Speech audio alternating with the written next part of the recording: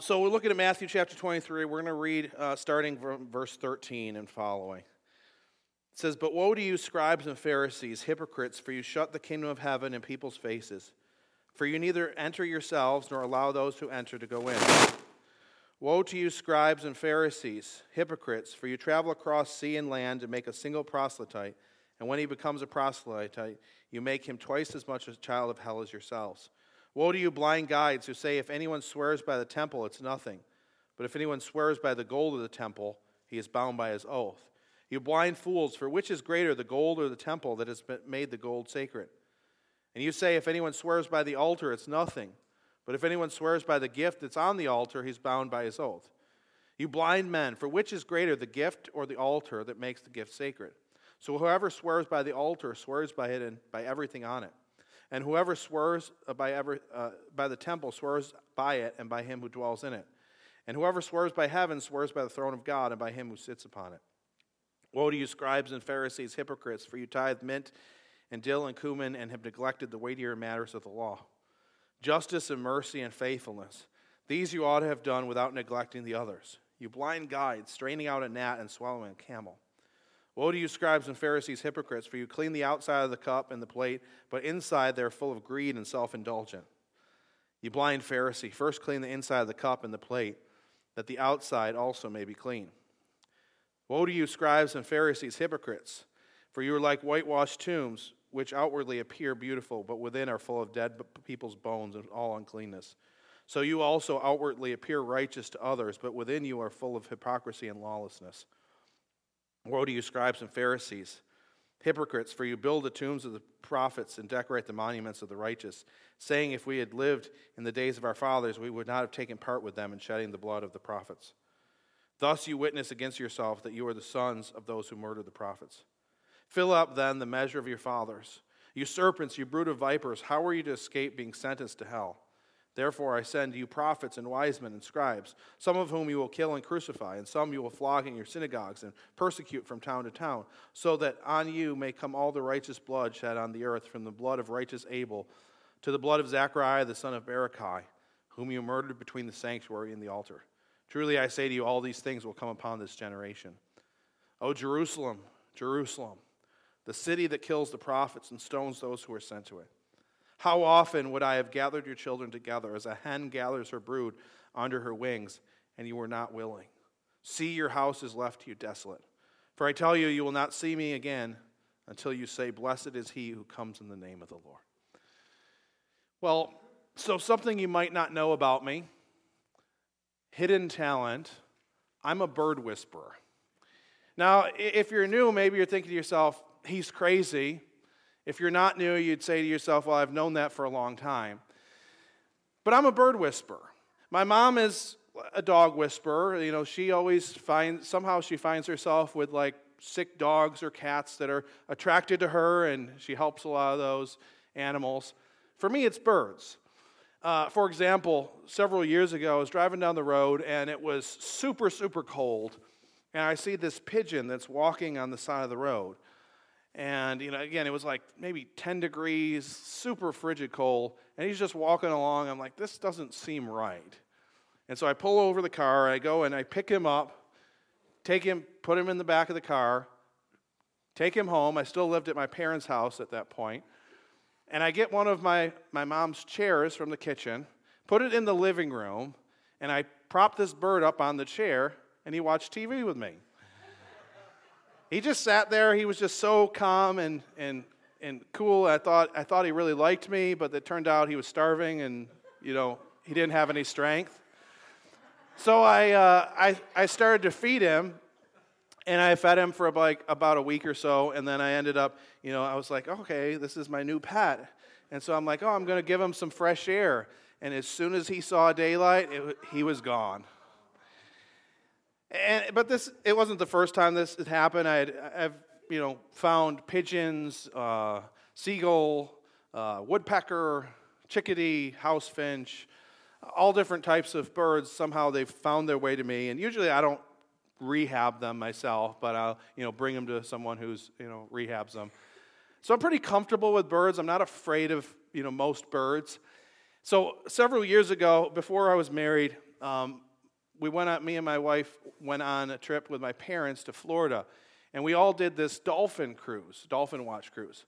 And so as we were on this cruise, there was this heron, and it was hanging out on the shore, and you could tell like something wasn't right. It was just sitting there for an extended period of time. And we looked, and it had a fishing line that was wrapped around its beak. And the crew told us that, it had been there for quite some time. They had seen this particular bird, and it was just kind of sad because it was losing its strength. It was going to die if it didn't eat soon. And so somebody, I think it was my mom, said, "Oh, Matthew is really good with birds." And somehow I got volunteered myself into this mission to rescue this heron. And I was kind of excited about it. I'm like, I'm going to be the hero. There's this boat of people, and I'm going to be the hero. I'm going to save this bird and do this good deed. And then somebody in the crew said to me, "You need to be really careful when you get this bird, because this bird, it hunts by spearing. And, it's got this long beak, and it hunts by spearing. So you need to be careful. Like, you need to really make sure you grab its neck, or it's going to hurt you."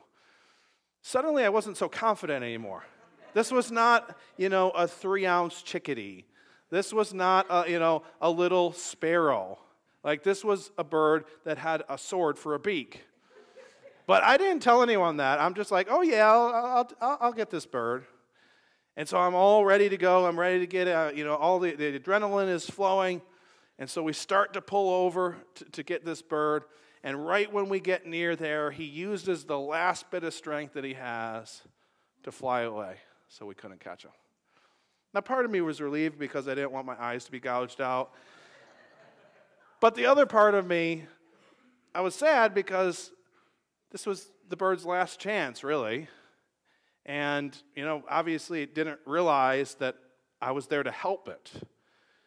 And it ran from the only person, me, had an opportunity to save it. And I'm sure that, it died shortly thereafter.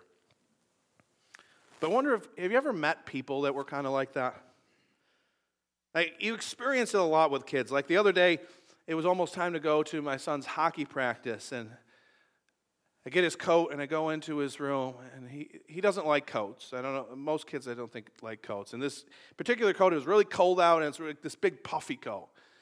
And so he doesn't want to put the coat on, and then that turns into like not wanting to put his shoes on. And it's like, I don't want to go to hockey. I don't want to do anything. And so I'm like, here's the choice. Either you can go to your room and hang out there, or we can have a nice day. I'm going to my room. I'm tired. So he goes to his room, and then, after a few minutes, I go up there, and, it's getting to the point where we're going to miss hockey practice. And I said, here's the options. Like, you can go and make good choices. You can change your attitude. We can go and we can have a great day. You can go to hockey. You can get a snow cone after. We can get some lunch. Have an awesome day. Or you can continue making bad choices and you can just hang out here. It's pretty simple. Like, just change your attitude. I'm not asking you to do anything crazy. Just put on your coat. But he wouldn't do that. He just stayed in his room. Then, of course, a little while later, after it was too late to go to hockey practice, he said, "Oh, I'm ready to change my attitude." But sometimes, people do that. It's like, it seems like the answer is so clear. It's not just kids. Adults do the same thing. It's like people, will make really bad choices, and then they'll find themselves in a really bad situation. And from the outside, it will look like so easy and so clear. Like, you just need to, get out of this relationship, or, you need to just repent of what is, consuming your life, give up this addiction, or, give up this gambling, give up this wasting this money, whatever it is. It's like so simple from the outside, and yet somehow they don't see it. They don't realize it. And so maybe, if there's someone like that in your life where, maybe they're close to you, maybe you feel like you need to reach out to them, and maybe you reach out to them, and initially it goes really well. You share your concerns and things to try to help them, and maybe they express some openness to it. Then maybe a week goes by and they're back to their old patterns. They're in trouble again. They're making the same bad choices. And then you try to bring them out of it, and then you see the cycle repeats itself over and over and over again. Maybe you get to a point, if you're walking with that person for some time, maybe you get to a point where it's like you just get frustrated. Where maybe at the beginning you're trying to talk really gently and really, kind of hold back a little bit. You don't want to hurt their feelings. Maybe by the end it's like, you got to wake up. Like you're going to die or you're going to find yourself in some really deep trouble. Like you need to change. And you're not pulling any punches anymore. Sometimes they'll change, but sometimes they don't. Sometimes they just go back to their old patterns. Then sometimes, maybe you get to a point where it's just like, you're demoralized. You're just sad. It's like you can't do anything about it, but you're just sad because you can't change them. You know what they would need to do to change, but you can't do the changing for them. And so you're in this place where you just kind of feel helpless. You feel this sadness. If you've ever experienced anything remotely like that, Jesus knows exactly what you're going through. Jesus came to the earth, and of course he preached the kingdom of God, the gospel. Some people get it and enter into the kingdom of God. Other people are kind of perplexed by the things that Jesus says.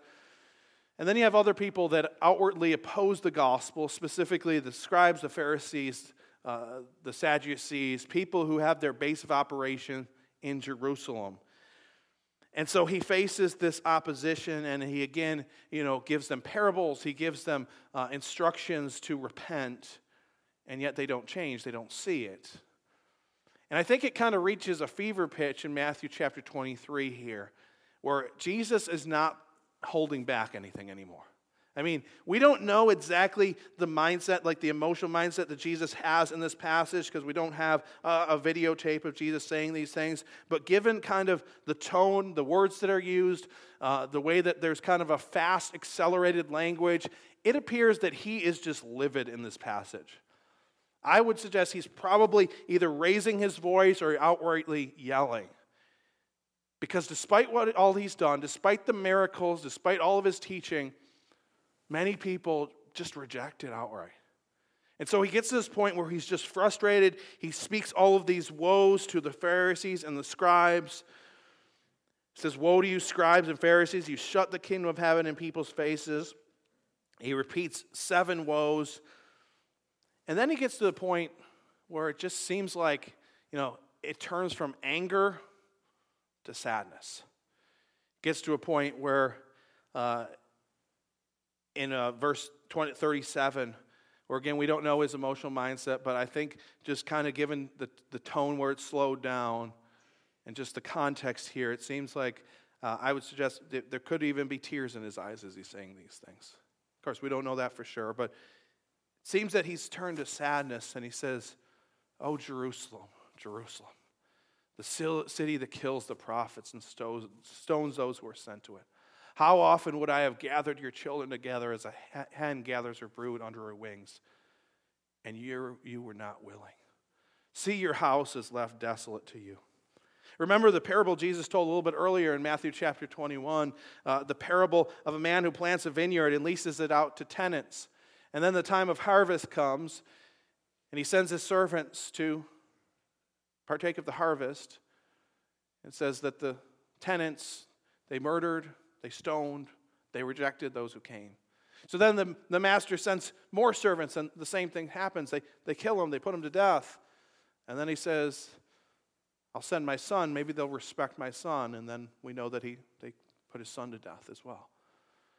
That's what's happening with Israel here. The prophets have been sent to Israel. They've been stoned, they've been killed, they've been beaten. The messengers of God have been rejected, and now the religious establishment is rejecting Jesus. And it seems like this just brings incredible sorrow to the heart of God. And we see that what Jesus is longing for is he's longing for restoration for them. He's longing not to take something from Israel, but that Israel would find their joy, that find their strength in him. Like a hen gathers her brood under her wings. He says, "I've longed to gather you together so that I would be your refuge, so that I would be your protection, so that I would be your delight." But he says, you weren't willing. says, how often? It's a word that only appears a few times in the New Testament, but it appears in Matthew chapter 18, verse 21, when Peter asks the question, Lord, how often will my brother sin against me and I forgive him? As many as 7 times. Remember when Peter was asking that question, like, how often do I have to put up with people? How often do I have to show grace to people? And yet Jesus, in a contrast to that, says, how often have I wanted to show grace? How often have I wanted to bring you into the household? It's not a one-time thing. It's not like a passing idea. It's like almost like an everyday thing. I want to bring you into my household. I think of the image of the prodigal son and the father in that story who probably got up every morning and hoped maybe today is the day that my son will come back home. Jesus said, how often, continually, have I longed to bring you home, and yet you were not willing. He wants them to find their rest in him. And Jesus says, see, your house is left desolate. Now, it would have been interesting that Jesus says that because at this time, it's around Passover, there would have been thousands, tens of thousands, up to, some scholars estimate, up to 100,000, even, high estimates, 200,000. There were a lot of people in Jerusalem. And they're buying things, they're selling things, they're going to and fro. It was the last thing from desolate.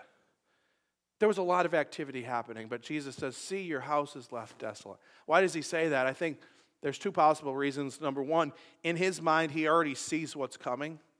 He knows that Jerusalem is going to be ransacked in 70 AD. He knows that the temple is going to be destroyed. And so his mind, it's like, see, it's like it's already happened. The judgment is already coming. But also, I think even more importantly, it's desolate because God's left the temple. See, as Jesus leaves the temple here, it's symbolically a picture of God leaving the temple. That God is changing in a way how he relates to people. That no longer is God going to dwell in a temple made by hands or manifest himself in that way. Because there's activity in the temple, there's activity in Jerusalem, but there's no life. God is not there. There's land, but there's no fruit. And so Jesus sees that. He sees the judgment that's coming, and it just drives him to sadness. How often have I longed to bring you home, and yet you were not willing? So what does this passage mean to us? How does this apply to us today as believers? I think there's a few things that we can grab a hold of for today. Number one, sadness doesn't equal failure. Sadness doesn't equal failure. Jesus is filled with a deep sadness in this passage, but that doesn't mean that he's failed. Jesus has done everything that he could, humanly speaking, to reach these Pharisees, Sadducees, scribes. He's preached the gospel. He's shown love to them. He's done everything, and yet they have chosen to walk away. And I think this is something that's important to get our minds around because the famous writer Ernest Hemingway once said this. He said, what is moral is what you feel good about after, and what is immoral is what you feel bad about after. Now, there's an element of truth to that in that, if we do something that is wrong, we have the testimony of our conscience, and if we're believers, we have the Holy Spirit inside of us, and so there's this unsettled feeling in our hearts, and so, maybe we feel bad about something that we've done. And so there's an element of truth to that. But as kind of a standard of morality, I think it's kind of pretty bad advice. Because Jesus in this passage, he does all the right things, but he's still sad. He still feels bad about it. But just because he's sad doesn't mean that he's failed. He's done all of the right things. He wanted to be the refuge, and that they are not willing. And I think sometimes we need to be careful that our sadness isn't mistaken for guilt. Because there's a difference between guilt and sadness, because sometimes there'll be people in our lives where it's like we do all of the right things. We pray for them, we love them, we share the gospel with them, we try to get them to to get on the right path, and despite doing that, they'll just walk away saying, I'm not interested. That doesn't mean that we've failed. Doesn't necessarily mean we've done something wrong. We can ask questions like, have I done everything that I could? And in that, maybe, we recognize, like, maybe we did say something wrong at one point, or maybe we did something wrong, and maybe we need to apologize to them for that, or ask God for forgiveness. But assuming we've done those things, and it's like we've done everything that we can, the responsibility doesn't lie with us. We might be sad. We don't want them to live in that place. We want them to change, but it doesn't mean that it's our fault. They have to make their own decisions. And I think this is really important because I think Satan can use this, if we're not careful, to try to demoralize us. I think sometimes what Satan can do is he can look at, maybe people we've tried to help, and, maybe he could tell us things like, hey, they're worse off than when they met you. Like, you must have messed up that situation badly somehow. Or maybe they'll say, or maybe Satan will say, look at all of this time and energy that you've invested in this relationship, and it didn't make any difference. Like, it was useless. And what is Satan trying to get us to do in that? He's trying to get us to give up, to let go. See, that's what happens when he tries to make it into a guilt thing. That, like, okay, this person isn't changing, and it's your fault. He's trying to get us to give up. Now, we can feel a deep sadness over, somebody's life situation, the choices that they're making, they're walking away from God.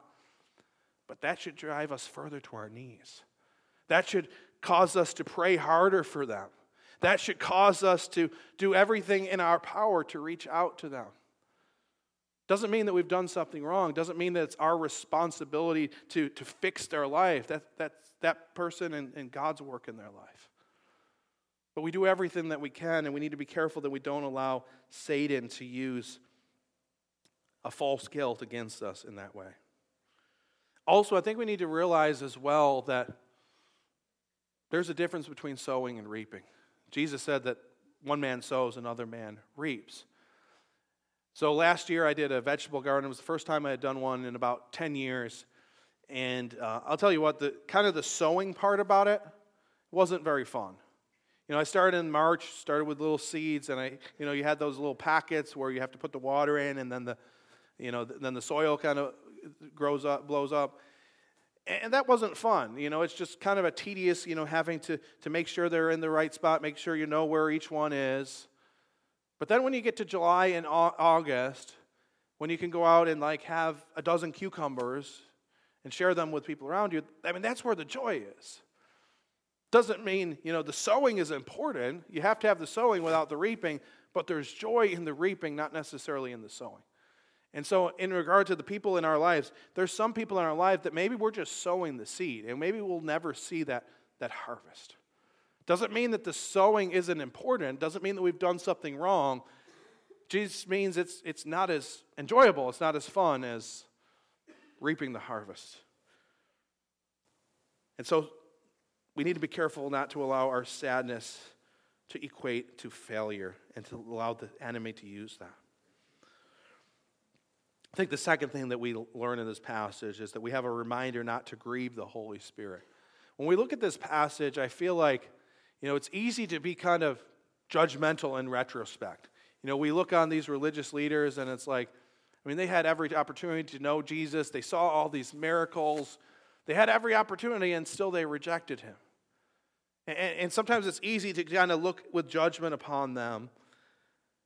But I think there's times, even as believers, that we can grieve the heart of God. Just like these religious leaders grieved the heart of Christ, we can also grieve the heart of God. Ephesians 4:28-30 says, "Let the thief no longer steal, but rather let him labor, doing honest work with his own hands, so that he may have something to share with anyone in need. Let no corrupting talk come out of your mouths, but only such as good for building up as it fits the occasion, that it may give grace to those who hear. Do not grieve the Holy Spirit of God, by whom you were sealed for the day of redemption." As believers, we can grieve the Holy Spirit. And there's some of us who are maybe grieving the Holy Spirit even today. And maybe if Jesus were here with us today, just like he said, "Oh, Jerusalem, Jerusalem," maybe he would say to us, "Oh, fill in your name. Oh, Matthew, Matthew. Oh, John, John. Oh, Mary, Mary." And he might say different things to us. He might say, "How often would I have freed you from the bondage of fear, and yet you allowed it to consume you and you wouldn't come to me?" Or, "How often has your heart been filled with anxiety? How often did I want to take that load from you, but you wouldn't do it. You would continue to carry that burden yourself." Or, "How often would I have freed you from the bondage of pornography, but you weren't willing?" Or, "How often did I want you to forgive this person in your life? This person that, this bitterness that's just holding on to your heart. How often did I want to free you from that? And you held on to that unforgiveness." Or how often did I want to free you from this spirit of negativity and complaining, but you weren't willing? Or how often did I want to meet with you? How often did I long for you to be in my presence? How often did I long for you to delight in me, and yet you were too busy? I think there's many ways that we can grieve God's heart. We can grieve the Holy Spirit. And I think when we think about sin, we often think about it as in a legal sense. And there's a sense in which it's illegal, it's breaking what God has spoken in His Word. And so there's a legal sense to that. But the heart of it is that it's also a relational issue. That sin is wrong because, yes, it goes against what God has spoken, but it's also wrong because it breaks down relationships. Breaks down a relationship with God, breaks down a relationship with other people. You think about it like, say a man was going to have an affair. They go and have an affair. It's a legal issue. It's like they've done something that is inherently wrong. But even bigger than that, it's a relational issue. They've broken the relationship. And anytime we sin, it's not simply, "Oh, I broke a rule." It's, I broke God's heart. That my actions are either breaking down the relationships with those around me or hindering my relationship with God. And so sin is legal, but it's also relational. Milton S. Agnew, a Salvation Army writer, once said this: "Grieve not the Holy Spirit of God," commands Paul. "Now only a dear friend can be grieved. Not a stranger, he might be annoyed. Not a chance acquaintance, he might be perplexed. Not a business partner, he might be offended. Only a loved one can be grieved." Because we have that relationship with Christ, because we're believers, we can grieve God's heart. And so we need to be careful that we don't grieve God's heart. Final application I think we can learn from this passage is that there's hope on this side of heaven. There's always hope. Jesus concludes the pronouncements of woe and his statements of sadness with a rather curious statement. He says in verse 39, "For I tell you, you will not see me again until you say, 'Blessed is he who comes in the name of the Lord.'" What is Jesus saying here? I mean, there's two kind of views that you can take of this passage. On the one hand, some people believe that this is talking about an end times event where at the end of time, many Jewish people, the majority of Jewish people will come and they will recognize Jesus as the Messiah. Other people would say that this is not a prediction but a condition. That if Israel says, "Blessed is he who comes in the name of the Lord," if Israel recognizes the Messiah, then there'll be hope, restoration. I'm not 100% sure which one he's talking about in this passage. I would tend to lead towards the second, but I'm not really sure. But Jesus, I believe, he gives this condition that if you recognize me, then there will be restoration. It's just a glimmer of hope. Yes, judgment is coming, and again, Jerusalem's going to be destroyed in 70 AD. The temple establishment is going to be done away with. Yes, judgment is coming, but there's this just little glimmer of hope here.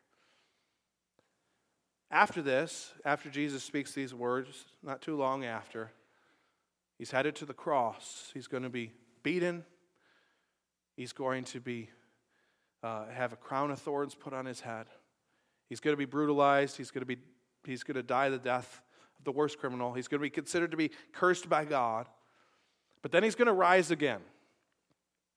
Given his statements here in chapter 23, here's what I would expect Jesus to say as he appears to disciples. I would expect him to say, go anywhere but here. Go anywhere but Jerusalem. Because these are the people that killed me. These are the people that rejected the prophets. Go anywhere. Go to Galilee. Go to Samaria. Go to the end of the world. Go anywhere but here. But what does Jesus say in Acts chapter 1 as he appears to the disciples?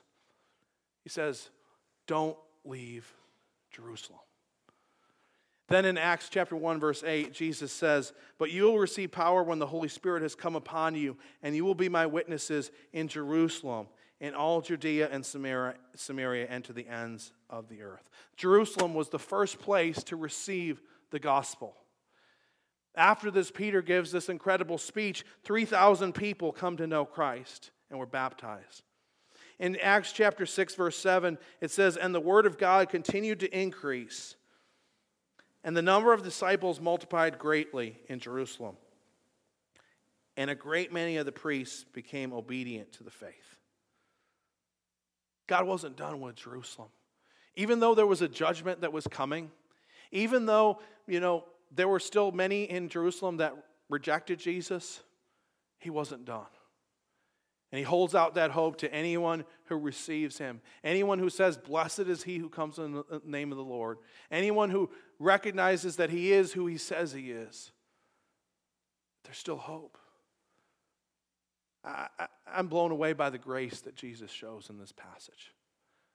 You'd think that he'd be done with them. But after all, when we look at the things that maybe we've done in our lives, maybe we could say the same thing. You'd think that God would be done with us. And yet, this side of heaven, there's always hope. There's always grace for those who turn to him and say, Lord, be my refuge. Be my protection. Be the one that I delight in. I think we can sum up kind of the takeaway from this passage very simply. And Jesus says the words in Revelation chapter 3, verse 20. These words are spoken to a church. We often use these words when talking about a believer accepting Jesus, but these are words that are spoken to believers primarily. Jesus says, behold, I stand at the door and knock. If anyone hears my voice and opens the door, I will come in to him and eat with him, and he with me. God's yes is on the table. He wants a relationship with us. He wants to be our refuge. But will we say yes to that invitation? A.W. Tozer once said, God wants us to worship him. He doesn't need us, for he couldn't be a self-sufficient God and need anything or anybody. But he wants us. When Adam sinned, it was not he who cried out, God, where art thou? It was God who cried out, Adam, where art thou? We serve a God who came to seek and to save. We serve a God who didn't sit up in his throne room and said, hey, if they want me, they can come find me. No, we serve a God who put on skin, became a little baby, became like us, became even obedient even to the point of death, so that we might have a relationship with him. His yes is on the table. He wants us to have that relationship with him. He wants us to have that joy and experience fellowship with him. But will we say yes? Is our yes on the table? Let's pray. God, we thank you for your incredible love for us. We thank you for your grace. We thank you that even in the midst of statements of sorrow and judgment, there's glimmers of hope. That as long as we're living, we have the opportunity to turn and find grace in your arms. Lord, for those of us today who maybe are grieving your heart today, Lord, help us to realize that it's not simply breaking a rule, but it's breaking your heart. Lord, restore our fellowship with you as we turn from our sins and turn back to you.